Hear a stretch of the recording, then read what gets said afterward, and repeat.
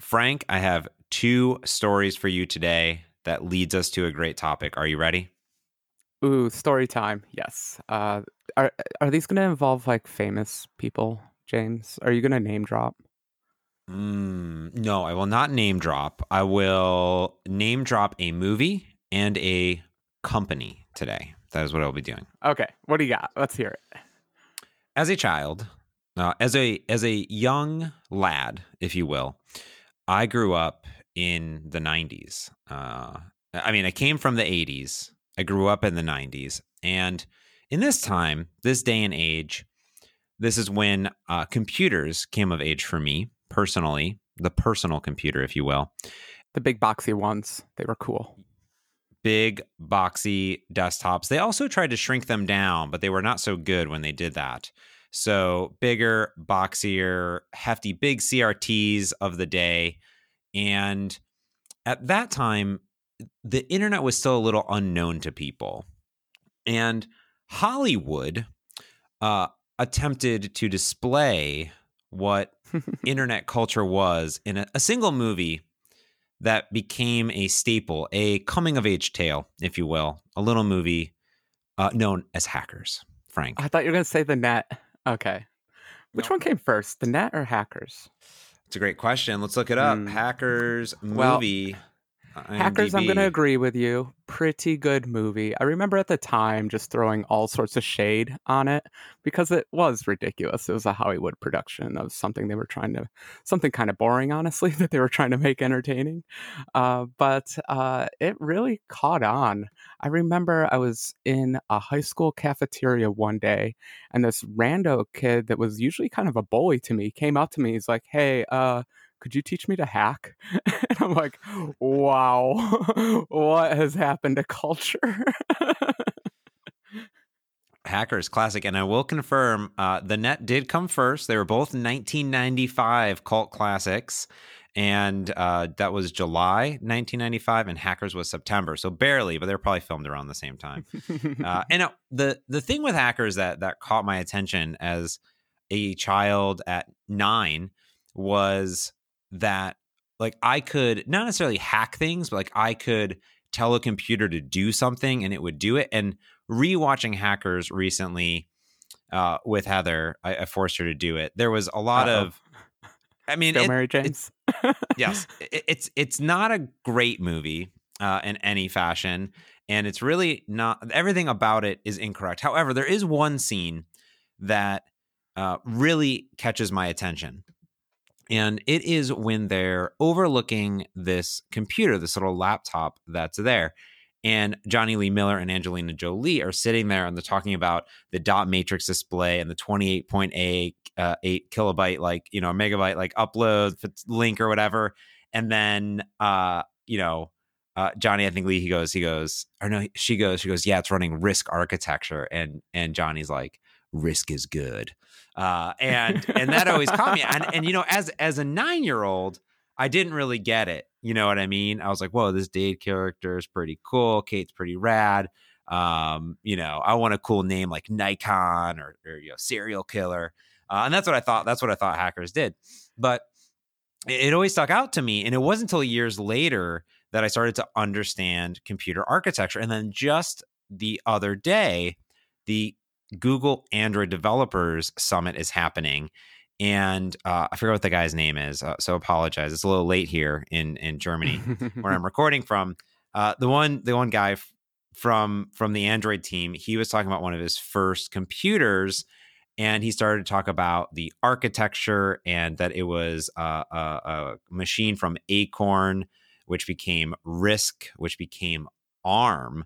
And then it took me 33 years, but it all came together of understanding architectures because I've gone into Visual Studio and I've selected ARM and I've selected x86. I know there's ARM architectures, but I was like, whatever, it's just some certain thing, but I didn't actually understand and put it all together until now. And I figured it's a good time to talk about RISC in ARM and all the good things because computers are changing, Frank. Computers are changing. Yeah, it's a timely topic. We're all talking about ARMs. We've been running ARMs in all of our devices. But man, that scene was so good. I remember being so jealous of Angelina's new computer. It was like, did she have it painted at that point? No, the painting came later. But yeah, Came it later. had like Yeah. had all the memory. And I remember at the time I did know what Risk was. But it was also like, is she using a Mac or something then? Because I knew like PCs were the opposite of Risk. Intel x86, what do we call it? Complex instruction set. They're just the bucket of computer instructions. I was watching the .NET Core people just added API bindings for processor intrinsics. So these are like low-level instructions that normally a compiler would emit, but maybe you don't trust the compiler to emit them. So you just want to take control and essentially write assembly code in your C# code. I know, crazy, but you can do it. And what they had to do was map out all these esoteric instructions, and the list for x86, x64 with all the SSE instructions and AVX and AVX2 instructions was just gigantic. Now, I know that's not exactly what we're talking about here, but it just blows my mind because when I think of an instruction set, I think of 100 instructions. I don't think about thousands, I guess, is what these bigger chips have. So let's reminisce about ARM and talk about all the places it can go, I guess. Yeah, let's do it because to me, I've always understood at some level that, for all intents and purposes, I guess I knew that nearly every single device is running an ARM processor. Now, I never really understood why they ran an ARM processor because to me, I grew up in the Intel age in which everything was an x86 processor, like you mentioned. So, can you actually explain to me why everything is an ARM processor? And as far as mobility goes, because I'm sitting in front of two computers right now. I'm sitting in front of a MacBook Pro 2013, late 2013, great model, great keyboard, and in front of a Surface Book 2. And those are both running x86 Intel chips, which is in almost every single one of my computers that I have. And I think even AMD processors, those are x86 processors, AMD processors, right? Sure, yeah. Well, boy, let's summarize the PC industry over the last 30 years. I guess there's one big problem facing x86 and Intel, and that is they have been backwards compatible to their 16-bit processors basically forever. And they have all that baggage of history, not just the backwards compatibility, but just the mindset, like the way the architecture was designed. Specifically, it's a complex instruction set. They have lots of instructions, not a minimal set of instructions. I was looking at a tutorial of how to write an operating system kernel. So this is the very first code that the processor executes on boot if you ignore the BIOS. Let's ignore the BIOS. So this code, when the processor starts in a 16-bit mode. And then you have to slowly enable features to bring it up to 32-bit mode, turn on extended memory. Once you got that working, now you can bring it up to 64-bit mode and do this and that. And you have that nasty thing called the BIOS that you're probably talking to during this time to talk to hardware. And that whole architecture just basically can't change in x86 desktop hardware. They could certainly change it, but it wouldn't be compatible with any hardware out there or run any software, so it'd be pointless to change it. So in some ways, you can see we can break the argument into CISC versus RISC, complex versus reduced instruction sets. We can say modern versus old, because anytime you start from scratch with a modern ARM processor, you can throw away tons of history. So there's that difference. And then there's also simply that Intel became complacent, especially their processors are a product of the time and are power hungry. They just consume a lot of power. It's as simple as that. For the performance over power ratio, which is basically what you want to care about in CPUs, they haven't been keeping up with what these new RISC chips have been able to do. Part of that is because of their backwards compatibility. Some of that's because of the CISC stuff. But, gosh, remember those bugs that security holes, bugs going around, and all our computers got 30% slower. Wasn't that the worst? That was basically, to me, the nail in the coffin for x86. Yeah, it seemed as if, I mean, so there's a lot of things that you just described that seem not so good for mobile in general. So I'm starting to Yeah. understand the rationale there, as far as going to an ARM, because you said you can kind of, it's in the name of RISC, which is a reduced instruction set computing, versus, like you said, CISC, which is complex instruction set computing. And reduced seems pretty good in general. And and even reading the Wikipedia page, it's like, oh, system on a chip, system on modules that include, everything in one. You can kind of put those all into the instruction set. So having less baggage, being able to be smaller, tighter, faster, for what they're attempting to do, seems a lot better. And especially if you're going through those levels, like you said, of the 62-bit or the 16-bit to the 32-bit to the 64-bit, and like that thing. But yeah, I remember that same exact thing. It wasn't too long ago. It was last year, this year, whenever all of our computers got slower.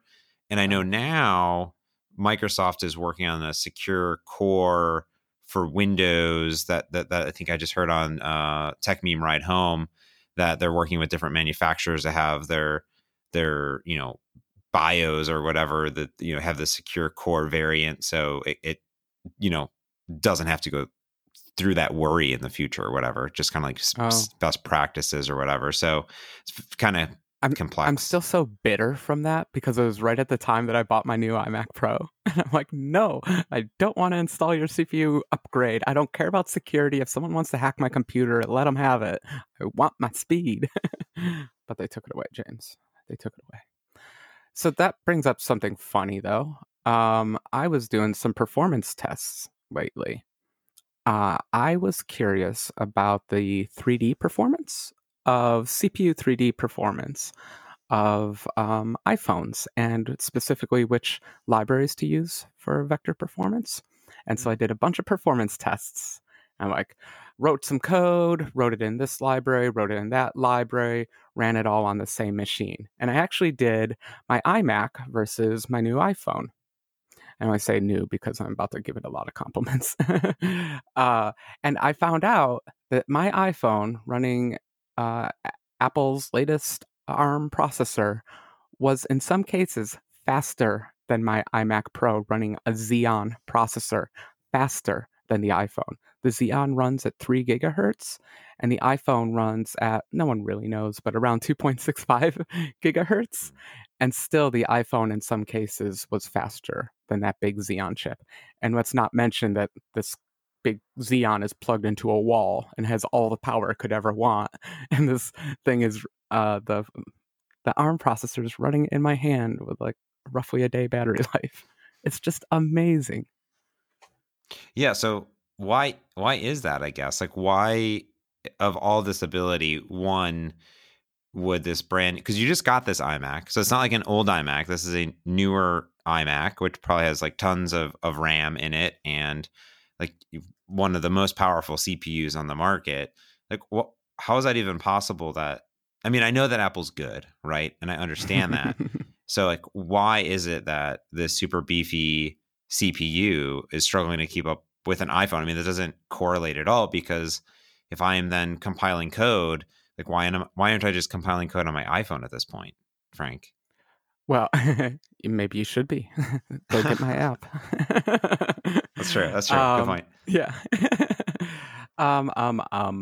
Well, it's hard. The why is always so much harder than the what, right? But I can make a few guesses. First, some caveats, maybe.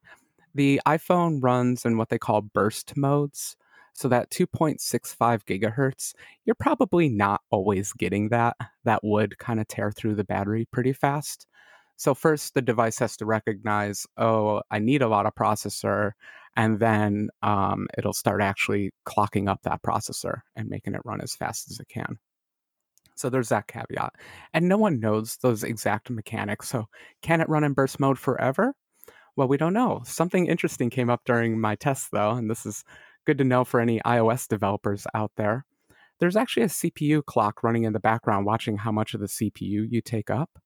And if you spend more than 90 seconds with 100% CPU over a 120-second period, so something like 3/4 CPU percent usage, they start yelling at you. You start getting console logs about stop using the CPU, please stop using the CPU, please stop using the CPU. So there's still constraints happening in the mobile world. And then, so those are the big caveats. The last one is that I totally forgot. There was one more, but why don't you comment on those and hopefully I'll remember. Well, so that is something that I guess we have to remember is that even though that processor is crazy, super powerful, it is being locked down by the operating system. That operating system is our good friend iOS 13. And not only are you then constrained to the container in which your application can run in, because you don't have full access to everything, it also means that the operating system can do whatever it wants. And in fact, I know that is not really the case on Windows. I'm sure there's something in there, but if I decide to run Camtasia, which I run Camtasia to record video on my computer, and that's pretty lightweight. As soon as I go to process and export that video, that puppy pegs my CPU 100%. Nothing else can happen. You are locked down, and I literally, it is allowing me to work, and there's some throttle, but really it sucks it down. Or for instance, we were doing some machine learning inside of Visual Studio with Cool. AutoML. AutoML is pretty cool, and it allows you to do a bunch of things, just like kind of image classification, text analysis, things like that inside of Visual Studio. And real quick, we'll have to do an episode on that. That sounds fascinating. I got to catch up. We should really have probably Bree on. Bree from a PM on the team. She is way smarter than me when it comes to not only machine learning, but also what we're doing in Visual Studio. But it's cool because you can throw some images on it and it'll pick the best algorithm for you automatically. But you hit start and now it is running machine learning algorithms on your machine inside of Visual Studio. So not only is Visual Studio open, but it's boom. And like, you can't do anything else. Like, just leave it alone for 2 minutes, 5 minutes, whatever. And you're done. Where you're not allowed to do that on an iPhone because it's an iPhone, Frank. It's not a computer. Yeah. That's all you got. Yeah. So, I mean, let's just apples to oranges here. The iPhone has something like 2 to 4 cores, depending on the mood of the operating system. And my iMac has 10 cores with hyper-threading, so kind of 20-ish. So there's a real power difference here. We're talking about single-threaded performance. And I finally remembered what my last point was, and ironically, it was the most important point. The majority of code runs faster on the iMac, but by percentages, not like orders of magnitude. The majority of the code is maybe 20 or 30% faster than the iPhone, but some bits of code on the iPhone where it's able to make use of, let's say, vectorizing instructions, it's able to do a lot better than that. So we're not at a stage yet where you can replace all your Xeon server processors with iPhones, but we're getting there. We're on like that heel of the curve for sure. Yeah, and I think that we're starting to see some light, if you will, with some hardware. And there's already hardware out there that I'm pretty sure is running ARM, but I'm not positive and I want to confirm. But let's take a quick break, Frank, and thank our amazing sponsor. They are back, and I am so excited to have them yet again, our good friends over at Syncfusion. Yes, I love Syncfusion. I use Syncfusion in basically nearly every single one of my apps because they have over 145, Frank. That's a lot of components just for Xamarin. Of course, they have all sorts of amazing controls for web, ASP.NET Core, Angular, Blazor, React, Vue.js, JavaScript, you name it, desktop, WinForms, DumpPF, and of course, Xamarin. They have a brand new release that does a whole bunch of things. They go beyond just iOS and Android and Windows. They have Xamarin Forms, essentially UI controls for Xamarin, for even WPF. Which is crazy. They're like, yeah, we're just going to do it. Why not? And then they added material design visual support for tons of their controls, and they have brand new editors. Frank, they have a rich text editor cross-platform for WYSIWYG editing. Frank. Yeah, I see what you're saying. Yeah, okay, I need to get on that. Get on it. It's amazing. They have all sorts of other things like avatar views, so you can put images and initials in circles. They have this really cool thing called an effect view that lets you do little ripples and rotations and scaling to any view. You just wrap a view in it. And even the shimmer. You know when you go to a website and you get like preloading like cells of content, has that little ripple that goes down. It's like this thing is loading.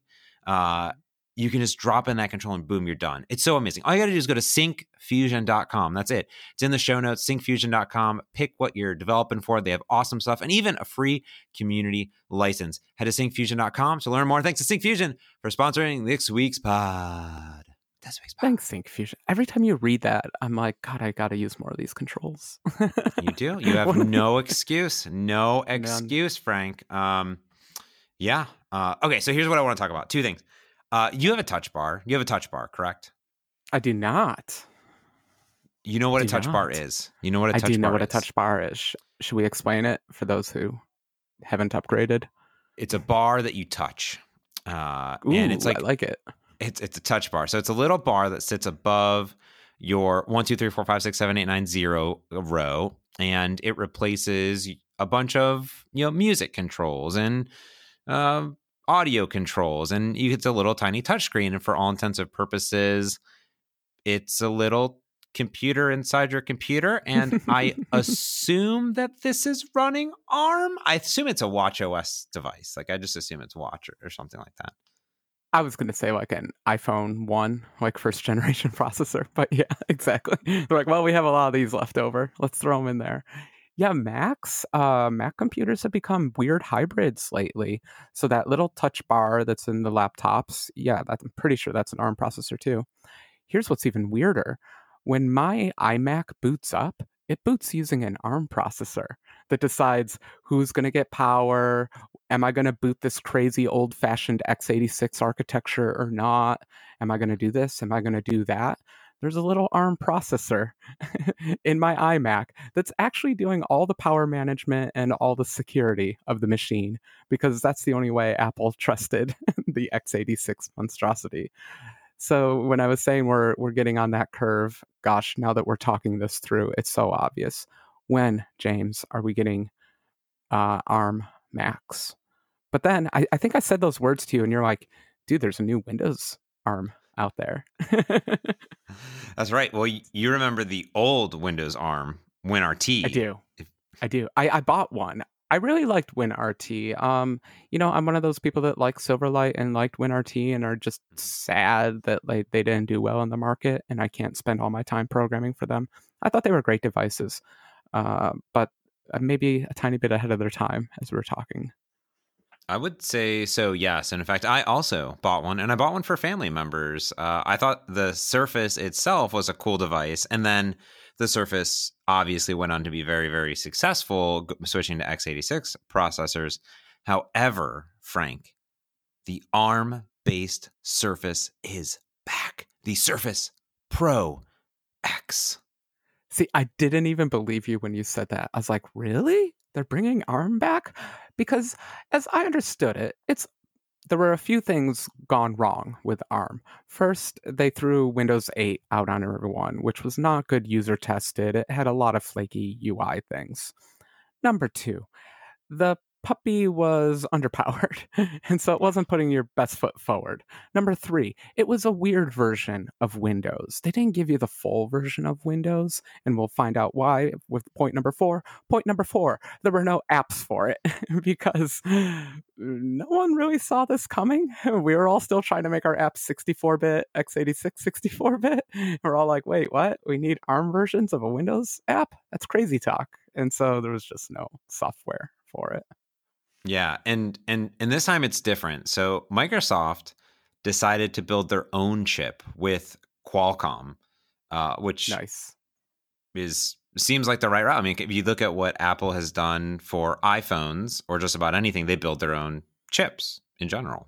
So yeah, That's quite impressive to hear. It's sad about the Qualcomm part, but everyone, it's like the industry tax. If you want to get a modern ARM chip, you have to deal that does all the LTE and radio stuff.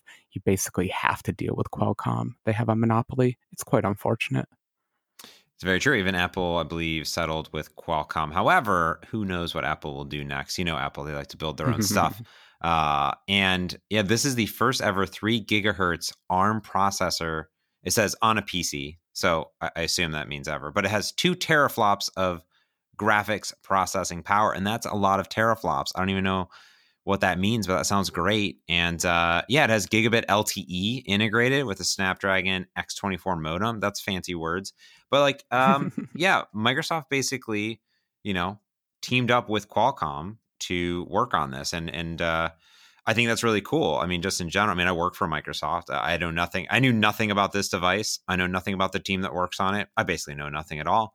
And I thought it was really interesting because this device looks really great. It has this really cool touch screen in it with an awesome pen, and like the pen goes into the foldable keyboard, which I think is really neat. And you know, I think it's a device that kind of is real. I mean, the idea that the Surface Line always had was to turn your laptop into a computer, your tablet into a computer, and the iPad Pro has tried to get closer to that, and iPad OS has tried to get closer to that. However, the Surface Pro X runs a little operating system called Windows 10, the full thing. Oh, I've heard of that. That's that startup out of Redmond. Okay. What do they Those call it? crazy kids When over you have a there. startup inside a giant multinational corporation. Oh, intrapreneurial. Yeah, you're not an entrepreneur. Mm. You're an intrapreneur. Yeah. So 3 gigahertz ARM. That's impressive. I was just saying the iPhone is at 2.65. Do you know what the Androids are at right now? Like, what's a Pixel 4 running? That's a great question. Pixel 4 tech They must be up specs. there. Yeah. They are an ARM based. They're a Qualcomm Snapdragon 855 with a Pixel neural core. Everyone's putting their neural cores in. Yeah. Anyway, ARM. So, but then you told me the most amazing thing because I'm like, James, how can you release an ARM based Windows computer today? There's still no software for it. There just isn't. My apps, I have a few Windows apps and none of them are compiled for ARM. Technically, some of them are .NET, so could, but as far as I know, well, yeah, whatever. Not all of them is the problem. And then you blew my mind. You said, Frank, that's fine. These ARM processors can run x86. And I'm like, what? What? Is that even possible? Please explain all that to me now, James. Yeah, because this was maybe a year or two ago. Microsoft announced this program. I got to look at what it is, but it was basically running x86 emulation on ARM devices. It's called Windows on ARM. I'm pretty sure that's what it is. WOA. And the Whoa. idea, whoa, yeah.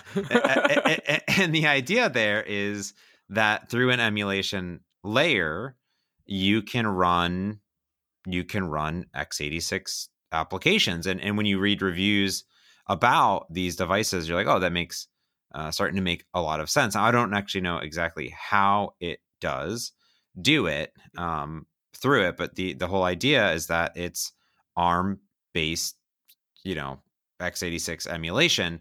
And if you look at that, it makes a lot of sense because we're very good at like hypervisors and hyper-Ving and Yeah. emulating things. And there's just some really, really smart person that, or team, I'd assume it's probably more than one person, that was able to get it working compared to Surface RT devices, which also ran ARM, but your applications had to be compiled for ARM. And you can still do that, and you would most likely get better Yeah. performance out of it. But from what I understanding is, it works pretty great. So Man, I think you just ruined my weekend. All I'm going to be doing is studying how Woe works. That's going to be awesome to find out.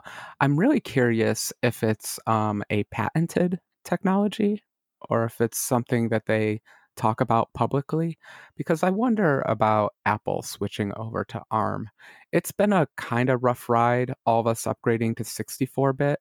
I think a lot of people are hesitating on installing Catalina because they know they won't be able to run their ancient 32-bit apps anymore, even though I run a lot of apps and I found I only had like 3 or 4, so I think it's less of a big deal than some people are making it out, but it has been a rough ride going from 32-bit to 64-bit. Adding a whole new architecture, I'm just scared that software is going to hold back hardware in this case.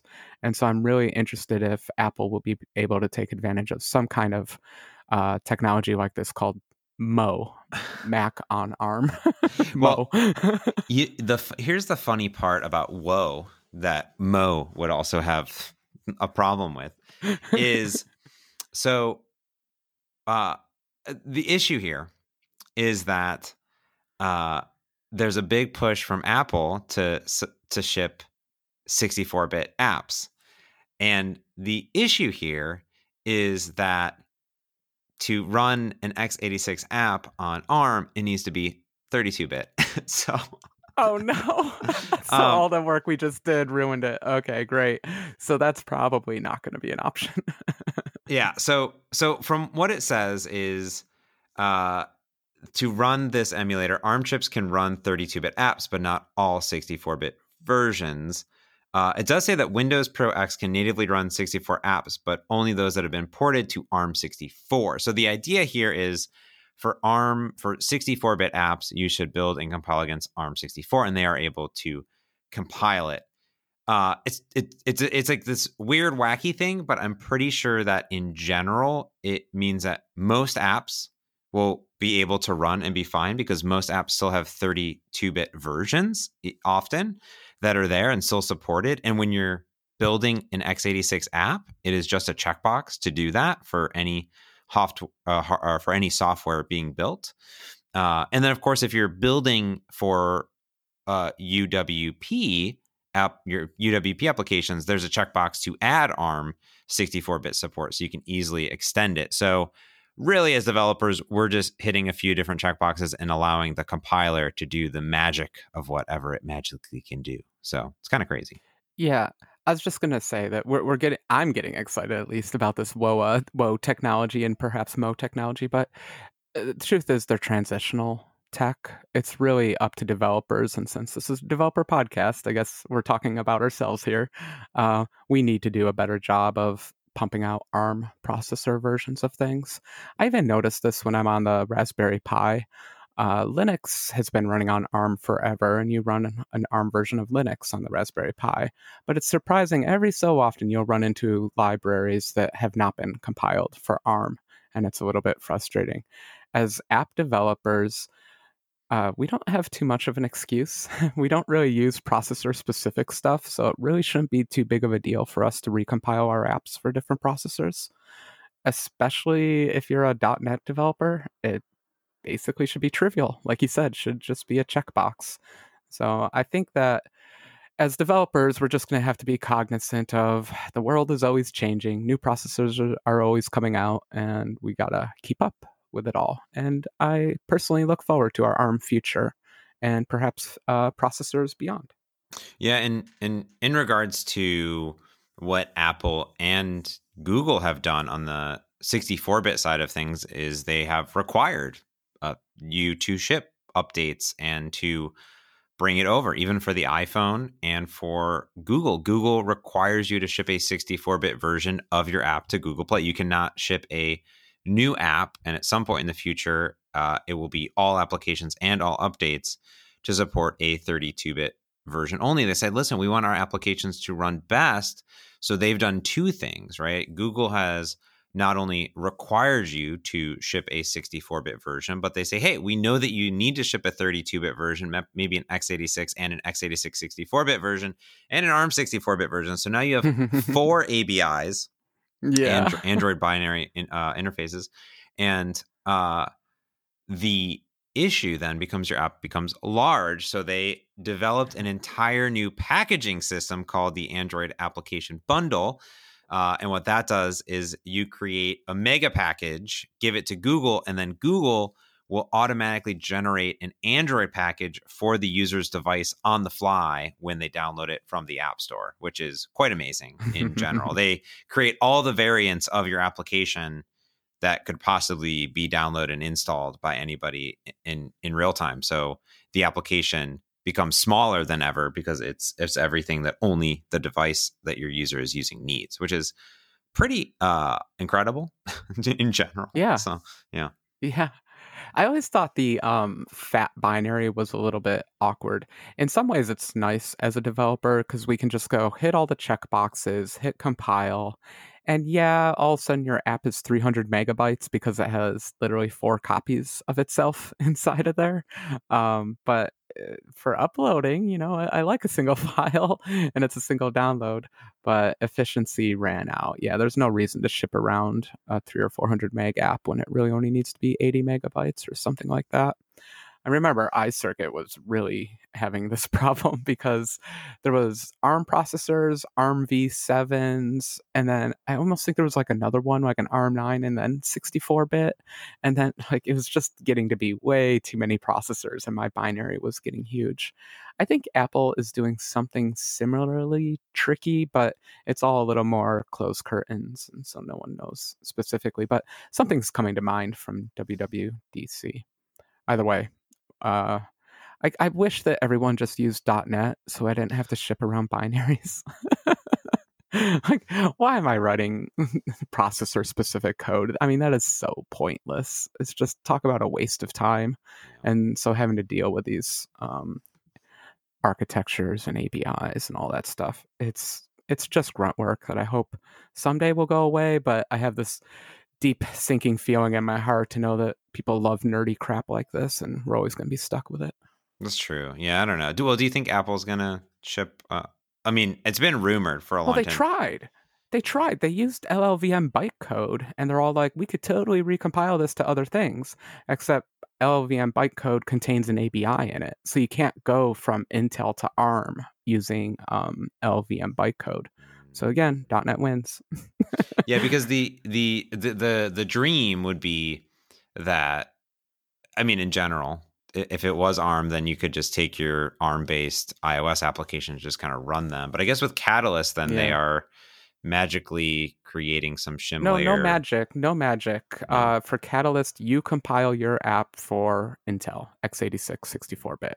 There's no ARM involved. It's all 64-bit Intel code. Oh, interesting. They recompiled UIKit for Intel, and now you link against the Intel. There's no magic ARM stuff happening. I see. Which is really muddying the waters. So your app is multi-processor pretty much no matter what these days. That is actually, I've never had anyone, and obviously Apple wouldn't even really put it that way, has described Catalyst that way, and it makes sense because that's exactly what it's doing when you think about it.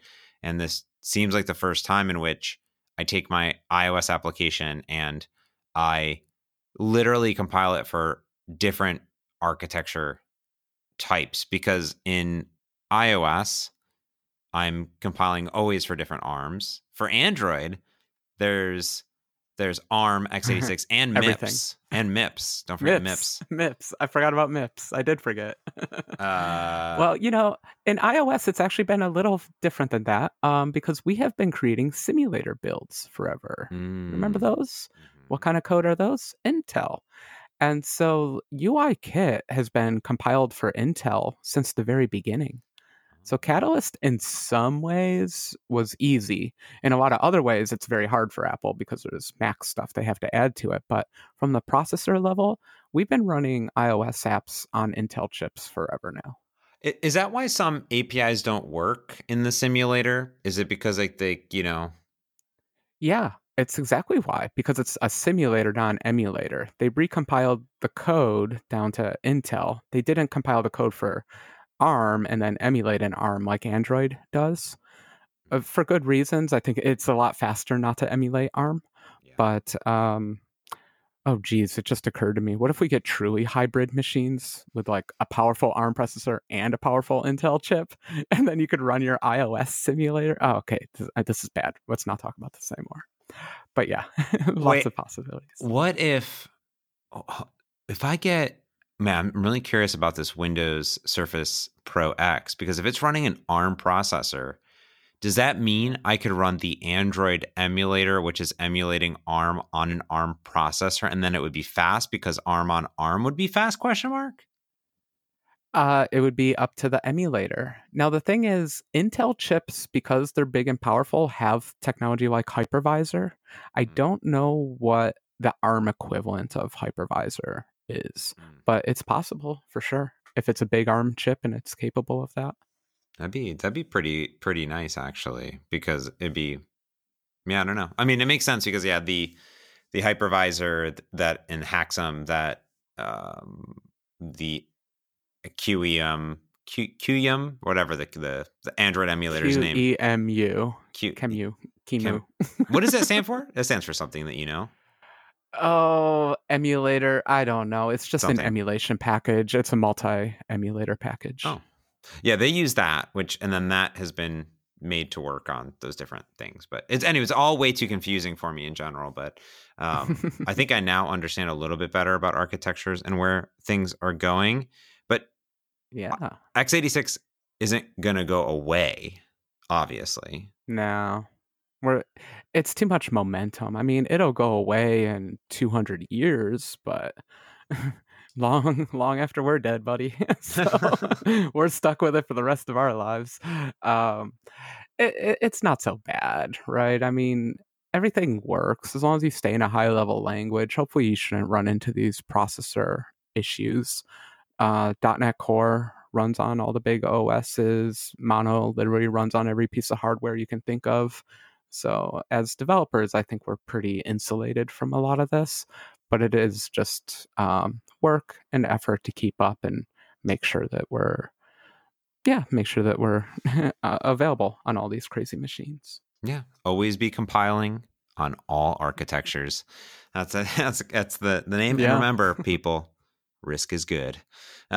So, yeah, that's pretty cool. Awesome. Yeah, and hack the planet. Hack the planet.